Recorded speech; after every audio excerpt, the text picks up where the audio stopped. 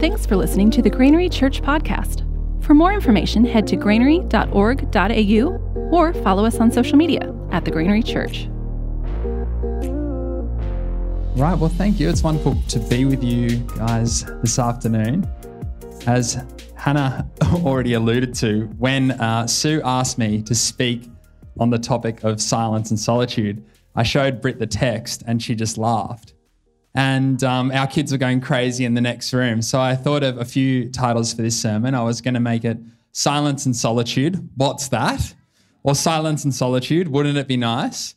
And Brittany reminded me of a joke I think I've heard a lot of mums share, where the only silence and solitude they get each day is when they go to the bathroom. But even in our house, where we only have one bathroom, even that's not a guaranteed holy space. So silence and solitude. And, obviously I'm joking, but I think for all of us, it can be difficult to intentionally set aside and habitually practice times of silence and solitude with God. Whether it's kids or work or texts or requests from family and friends, we're a society that's wired for constant interaction and oftentimes distraction as a result. But silence and solitude isn't totally absent from my life. In fact, it is something that I try and do on a semi-regular basis, perhaps not for days at a time like some monk in a monastery, as we often imagine when we think of silence and solitude, but rather in my own ways and when I can. For me, silence and solitude looks like going for surfs by myself, or long walks on the Nobby's break wall in the evening, or an early morning writing in my journal if I'm on the road and in a hotel somewhere and I have that time. And when I practice silence and solitude, I know it works.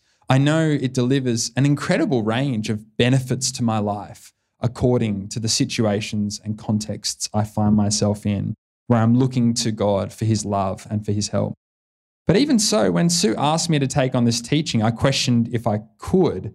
I didn't consider myself a guru. And sometimes when we think of these things in the church known as, or referred to as, spiritual disciplines like fasting or prayer or meditating on God's word, it can feel like they need some kind of level 5 Christian black belt experience to be able to participate in and to crack open to make them of value to us.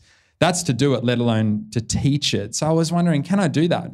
I guess I had in my mind that uber spiritual monk tucked away in the monastery.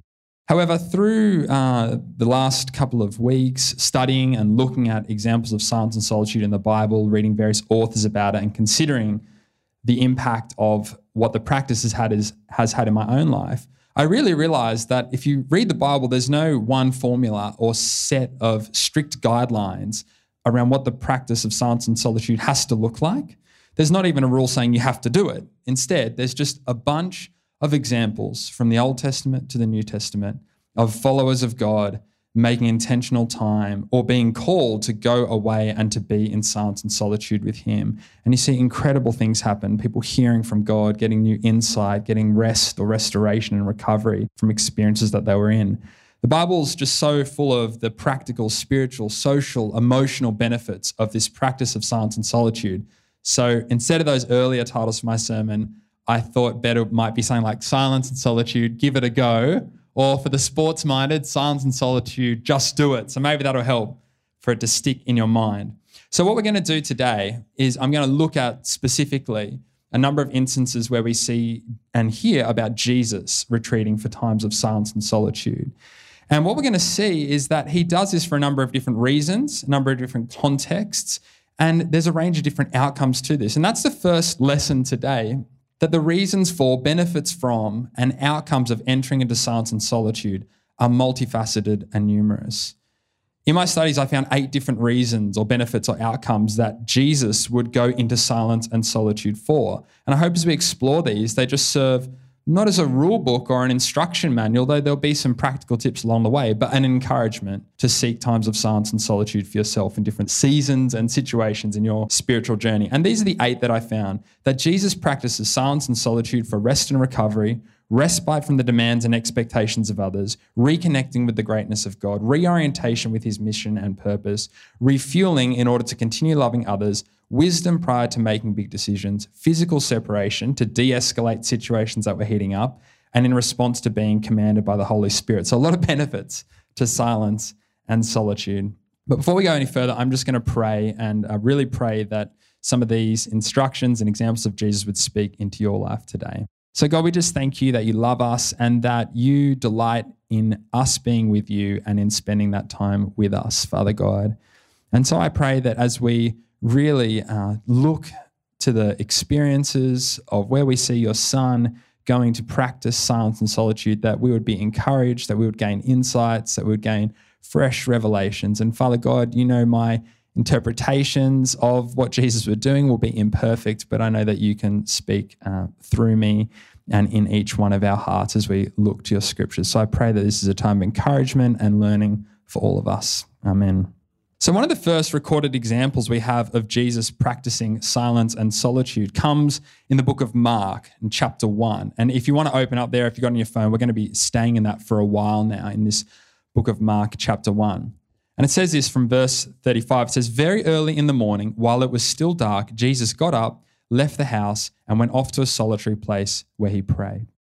Now, the context here is that Jesus has only just begun his ministry in full, where he's now traveling the countryside with his disciples, teaching, healing the sick, casting out demonic spirits. And he's doing this in town squares, synagogues, people's lounge rooms, and out on the open road. And things are getting pretty chaotic. Immediately before we read this verse, we read in the preceding verses of Mark chapter 1, from verses 21 to 34, that Jesus had been teaching in a synagogue on Sabbath when a man possessed by an evil spirit started shouting with the voice of demons, basically just making crazy sounds and calling out and saying who Jesus was. And Jesus silenced that man and healed him of his possession. And straight after doing that, we read in Mark 1:28 that at once Jesus' fame spread everywhere throughout all the surrounding region of Galilee. So Jesus is really arriving onto the scene in a big way here and now starting this ministry of signs and wonders that is going to bring a lot of attention and activity. Straight after leaving the synagogue, he goes to the mother-in-law's home of two of his disciples for lunch. And there he finds that their mother-in-law is confined to bed with a fever, but Jesus heals her, lifting her up out of bed, and she happily goes and prepares the lunchtime meal. But it doesn't stop there. We read in verses 32 and 33 that evening at sundown, they brought to him all who were sick or oppressed by demons, and the whole city was gathered together at the door. Now, the indication that the town had gathered at sundown is really important here because it was a Sabbath day. The way that the Jewish people practiced and still practice Sabbath is it starts on 6 p.m. The evening beforehand and runs to 6 p.m. the night after. So the fact that it means that they've come at sundown during Sabbath, they're not really meant to travel that far away from their home. They're not meant to work. They're meant to spend time in worship and in rest and in eating together. So this is like Jesus getting to the end of his Sunday, which is typically a bit of a Sabbath day for us in our kind of Western Christian culture. He's had his nice, relaxing time, and he looks out to see a nice Mediterranean sunset, and instead he's greeted with this, literally the whole town at his door. It's that kind of, the author is trying to get to us how many people are there waiting for a piece of Jesus. And of course, he obliges, he goes out, ministers to them, ministers with healing and prayer, and this probably takes him deep into the night. So it's after this, it's after that chaotic Sunday that we get that original verse, one of the first verses recording Jesus going out to practice silence and solitude. So rising very early in the morning, while it was dark, he departed and went out to a desolate place, and there he prayed. You get this sense of Jesus going, that's it, that's enough, I need some time out, I'm going away. I live with my wife who's an introvert, so I know exactly what that experience is like and even sounds like too. I've seen it, and that's good that she is able to do that. So the author is very deliberate in kind of impressing upon us Jesus' attempts and effort to get away and make space, stressing how early he gets up, that it's still before dark, that he goes away to a desolate place. So he's put time and effort to remove himself, to go and to pray. Now, we can't be exactly sure what it is Jesus goes away to pray for and what he's looking to receive. But from looking at other stories in the scriptures about silence and solitude and reading what happens immediately after this, where Jesus goes on his way and ends up healing a leper and then starts another whole crowd off who want him, it doesn't take too much theological gymnastics to see that Jesus is separating himself from the crowd and his disciples for a few reasons. And I think it kind of covers off for me the first 5 reasons in the list of things that I found in my studies. And we're going to look at those a bit further now. So first of all is rest and recovery. So to the extent that getting away with God in silence and solitude is about rest. King David writes poetically about his experiences with God in Psalm 23. And you'll know this verse, most of you. The Lord is my shepherd, I shall not be in want. He makes me lie down in green pastures. He leads me beside quiet waters. He restores my soul. Now, as daggy as it might seem, David is literally trying to paint for us the kind of idyllic scene that you might see on this painting in your Christian auntie's house. He's literally trying to paint for us in our mind a mental image of a shepherd leading his sheep beside still waters, lying down in the grass, taking in the sun. It's beautiful. It's beautiful that the God of the universe wants your experience of him to be like this. This is rest at its purest, where we are simply present in God's abounding love for us and able to receive it as simply as a sheep being led to a grassy meadow. This would be like being invited up to your favorite headland in Newcastle Beach, and you arrive there and there's a picnic blanket laid out, maybe some warm bread from Baked Uprising, nice coffee from your favorite coffee shop, and just lying and receiving it. That is the extent of it. And sometimes silence and solitude is just about abiding in God's love for you and taking in that rest. Sound good? Good reason. The second reason we see Jesus going into silence and solitude from this passage is respite from the demands and expectations of others. So continuing this theme of rest and restoration, what silence and solitude also offers is the opportunity to be freed from the demands of others in order to reconnect more fully with God and who he says we are. If David's psalm conjures images of simply lying and receiving God's love, the words I'm about to read from Richard Foster, a well-known author on the spiritual disciplines, speak beautifully to how silence and solitude also has the power to reconnect us with our true selves and to God by being disconnected from others. So I'm going to read this from Richard Foster, and you might like to as well. In our day, God is using the spiritual discipline of solitude as the great liberator. Solitude liberates us from all the inane chatter that is so characteristic of modern life. It liberates us from the ever-present demands that are put on us. In solitude, we are set free from the many false selves we have built up in order to cope with the expectations others place upon us and we place upon ourselves. Solitude empowers us to walk away from all human pretense and manipulation. In addition, God uses our experience of solitude to enable us to become more truly who we are. We come to see things in light of eternity, and as a result, successes and failures no longer impress or oppress us, nor do the expectations others place on us around such things. So what are these false selves? Well, they're the layers of learned behaviors and attitudes that we take on and put on, take off and put on each day as we go out into the world that we know on closer inspection don't really feel like a comfortable fit. Some of us walk out the door looking to project more pride or confidence or charm than is really required from us in order to try and woo and influence people. Others walk out the door head held so low they're literally trying to make themselves smaller and less visible to be able to skirt around the edges and not attract too much attention or to be called to interact with others. For others still, there's anger and hurt that permeates our daily interactions with others due to often unresolved trauma or frustration or grief. And that can make us more defensive or reactive than we need to be, but it's a learned response.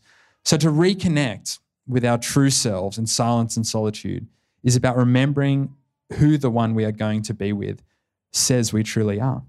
Because in practicing silence and solitude, we don't merely want to go off to be alone with our own thoughts and opinions of ourselves, but to be with God who made us and who desires freedom for us. It reminds me of the immovable truth that we find in John chapter 8, verse 36, that says, "So if the Son sets you free, you will be free indeed." And that's a good verse to take with you into your time of silence and solitude, so that if you start to feel like the voices that you're hearing in that silence aren't ones of freedom, you know that they are not of God and that freedom is promised to you. So moving along, another thing we see here is reconnection with the greatness of God. And Richard Foster continues in that same reflection to talk about this. Experiences of solitude root us in a deep abiding hope, a hope that sees everything in light of God's overriding governance for good. In solitude, we are so bathed in God's greatness and goodness that we come to see the immense value of our own soul. The result is that we become increasingly freed from our frantic human strivings and are ready to go back and face the world. And one of the reasons I love going surfing so much for my times of silence and solitude is that I am quite literally, for that period of time, I feel disconnected I'm literally out in the water and unreachable from other people, from those expectations. It's a place of freedom. And not only is it a space of disconnection, it's also a space of being immersed in God's creation. And there's no surprise that many of the Bible's recorded stories of silence and solitude happen away in wilderness, in desolate places, outside. Because it's there that we get that perspective that comes from being in God's creation as to how big and incredible He is and everything that He has made, and how small we are. And it's how small we are in a positive way, that the God who is so big and created everything that you see, the beauty that's around you, cares intimately for you and wants to spend that time with you. Moving along, and we see this in so many verses there, in Psalm 19 verse 1, and also in Job as well, that Asher spoke about a couple of weeks ago too. So I won't read through those now with you. So another reason, as we're going to look at now, that as well as providing rest and space from others and the chance to reconnect with our true selves and who God says we are, silence and solitude also really helps to reorientate ourselves with God's mission for our life and for our purpose. So when Jesus goes off on that early morning walk to get some silence and solitude, it's come off the back of that massive night of intense ministry.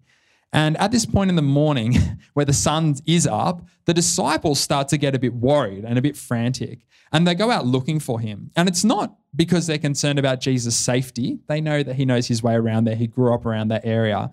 They're not worried that he's been taken by one of the Judah lions on his morning stroll or forgotten to take his keep cup with him. But they're anxious, and we know this because when they finally find him, they yell at him, "Everyone is looking for you." You can hear the stress and anxiety in their voice. It's not, "Are you okay?" It's, "Everyone is looking for you." Really what they're saying is, Jesus, all those people that you spoke to last night and ministered, they've gone and told their friends. Now there's a whole bunch of them are back here. You've got to come back. You've got to help them. There's work to be done. What are you doing out here taking a stroll in the countryside? Everyone is looking for you. Can you relate to the disciples here? I can. There's so many times where I've told myself, I'm too busy to stop to have that time with God in prayer. No, what's needed is action and work and to get through some of these things on my to-do list, and then I can take some time aside to rest. Because if I try and take time aside to rest now, all I'll be doing is thinking about all those things that I have to do. So I should do some of them, and then I'll go and take time to rest. But as we know, your life only gets busier from child to becoming older. The to-do list never ends. Martin Luther's prayer life was legendary, and one time, upon being asked by a friend what his plans were for the following day, he replied with this: "Work, work, work, from early until late. In fact, I have so much work to do that I shall spend the first 3 hours in prayer." And it was confirmed that he would spend this many hours in prayer each morning. And you understand immediately what the point is that he's trying to make. His work is so crucial. It's so intense. There's so much riding on it. He needs to spend additional time with God in prayer to get clarity and resolution on what to do. And you see, and it's no surprise that when the disciples finally find Jesus, he doesn't give an answer for this or try and justify why he was away or feel the need to explain to himself. He simply says to them, "Let us go into the next towns that I may preach there, for that is why I came out." He is resolute in his mission and his calling. Instead of going back to where people are wanting him and ready for him and waiting for him, he goes forward in his mission because he's had that time with God to reorientate himself around what matters. And I've tried to make it a practice, the start of my day, and even at different times of the day, to just ask God, what do you want me to be focusing on next? Of course, I've got my to-do list and my project lists, and I know the many demands that are in my inbox, but giving God the opportunity to reorientate our priorities so that we are following him, it's incredibly freeing. Next, we see this sense that in silence and solitude, we can also be refueled in order to continue loving others. And this one is critical. Thomas Merton said of silence and solitude, "It is in deep solitude that I find the gentleness with which I can truly love others." And this one is clear, and you all know it. If your tank is empty, it's very hard to fill up into others' tanks. And what's a great way to fill up your own tank? To get away with God. So if you find yourself getting frustrated, if you find yourself being overreactive, the Bible says that we are to take the stick out of our own eye. So we are not meant to be being judgmental. It goes even further. It says we're meant to be loving our enemies. And you will never get to that state of being able to not just love people you're meant to love or people who frustrate you that you're prone to judging, but your enemies, unless we're spending time in silence and solitude, thinking on God, who he is, what he's done for us. That is the deep wellspring of love that we need to love like he wants us to. So we've covered off on the benefits of silence and solitude from points 1 to 4 in our list. And we're going to continue on the road with Jesus, this time in Luke chapter 6, to explore some of the next points about what it is that silence and solitude can bring us. And one thing that we see in Luke chapter 6, verses 12 to 14, is how Jesus uses silence and solitude for wisdom prior to making big decisions. It says here, in these days he went out to the mountain to pray, and all night he continued in prayer to God. And when the day came, he called his disciples and chose from them 12 whom he named apostles. And you can read their names there. So Jesus has built with him a gathering of followers that he's investing into, and these are his disciples, and they are his friends as well. And he travels around the countryside, and now he goes to anoint the apostles, who will become his primary original messengers for the gospel in the years to come and through the early church. And and you could imagine that Jesus could just know these things and just pick them out, you, like off you go. But what does he do? It reads, and it's incredible intentionality, the fact that this is in the Bible, that it tells us he went out to the mountain to pray, and all night he continued in prayer to God. And when day came, he called his disciples and chose from them 12. You can see this practice of going away to get wisdom before big decisions and big moments. And you'll also probably start to think of other moments in Jesus' ministry, like the night before he was arrested, where he goes away to pray. He spends time in silence and solitude to prepare. And I have experienced this in my own life. I was working at Compassion for a number of years as the marketing manager there, and I was called quite out of the blue by my now boss to come and work at Micah Australia doing this government advocacy work that we do. And I was on a full-time role at Compassion, good job security, good pay. I liked the role. I liked the organisation. I liked the people we were with. I could sense there was more things that I could do and be helpful with there, but this call had come through. And there was a lot of risks. Brittany was pregnant with, which baby? Harmony? A baby with Harmony. I know their names. I was just trying to figure out where it came in the order. Pregnant with Harmony. And so I would be leaving Compassion, the full-time stable job, for Micah, which is like they've got 1 year of income. It'd be your job to see if you can rebuild this organisation that had gone a bit flat. And if you can get paid the next year as well. So there's a lot of decisions. And I finally decided one afternoon, living in New Lambton Heights, I'm going to go for a walk around the block. And by the time I get back from my walk, I'm going to have made up my mind. Now, this could seem like Russian roulette with God and a bit strange, but I'd done the kind of right steps first. I'd talked about it with Britt.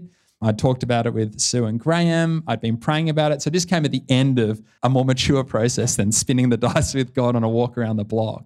But I had a sense that in that silence, in that solitude, I would hear what I needed to hear. And I did. And I heard, go, take this role. And from that point on, that was the decision made. We set our course on that. And it was great. And the reason that it was so important to have that silence and solitude, to have that decision confirmed, is because from that point on, every time that I had a doubt, or is this going to work out with Micah, or are we going to make it through the next year, or was this the right choice? Immediately I was like, no, I know it was, because I had that time of silence and solitude. I sought God's voice and I heard, and now I'm going. And that's incredibly helpful in making those big decisions.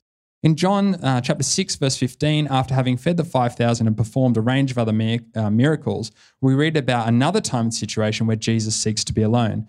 It says this, Jesus, knowing that they intended to come and make him king by force, withdrew again to a mountain by himself. So he actually takes upon himself to go out to be in silence and in solitude so that others couldn't make him their king. Now, many of you probably aren't being chased around to be made the next king or prime minister of Australia, but I think we can actually relate to this experience of when it is good to step away when things are getting escalating or become a bit too overexcited or chaotic. And I can think of many experiences in my own life, particularly when it comes to, family conversations with my wife, where stepping away for silence and solitude is a very wise decision. And, oftentimes in that silence and solitude, do you know what I realize? The mistakes that I made in aggravating that situation. And I find and see where I went wrong, and I'm much better positioned to come back and to apologize. And I might be asked to take a bit more silence and solitude before that happens, but it's helpful, it's practical.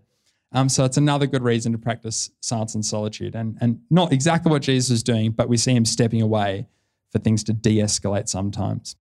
And just another one and a final one, we also see, of course, Jesus going out to be in solitude, more than silence, in solitude, out in the desert in response to being commanded by the Holy Spirit.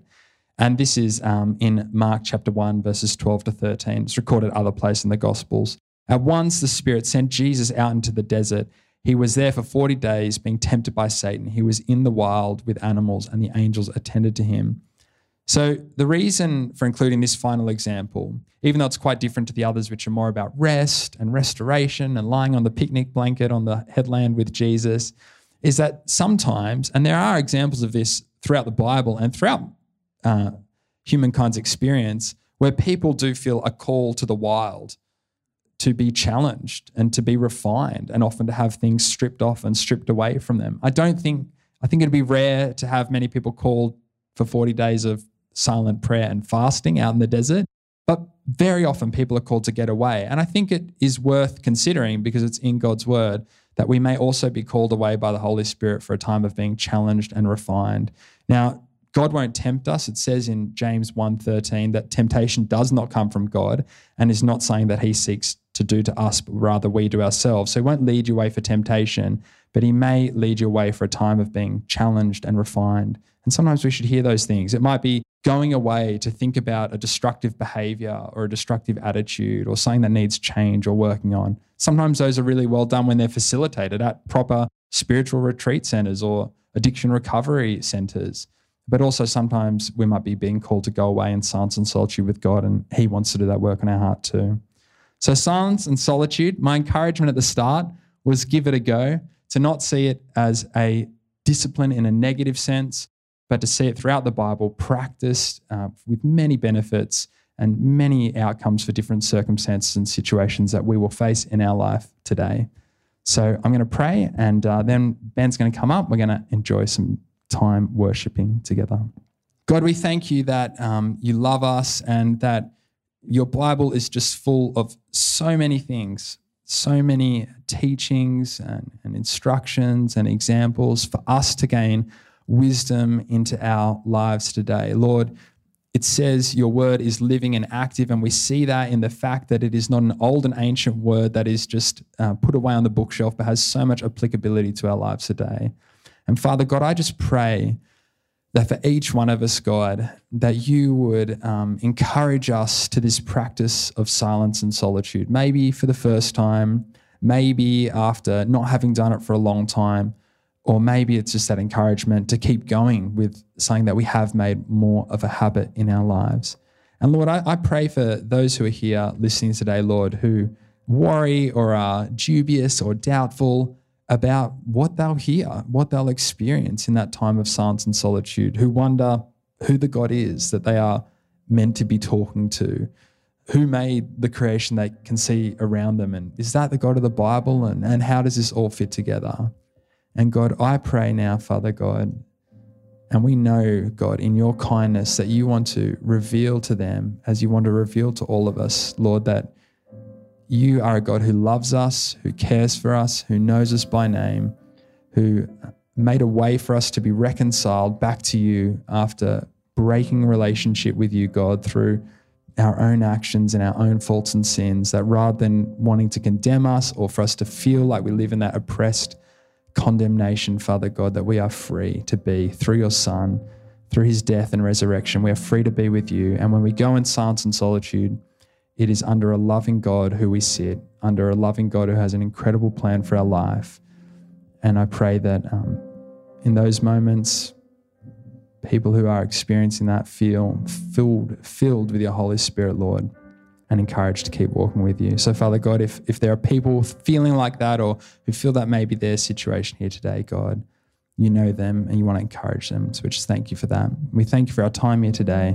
I pray this word just helps all of us to move forward. Amen.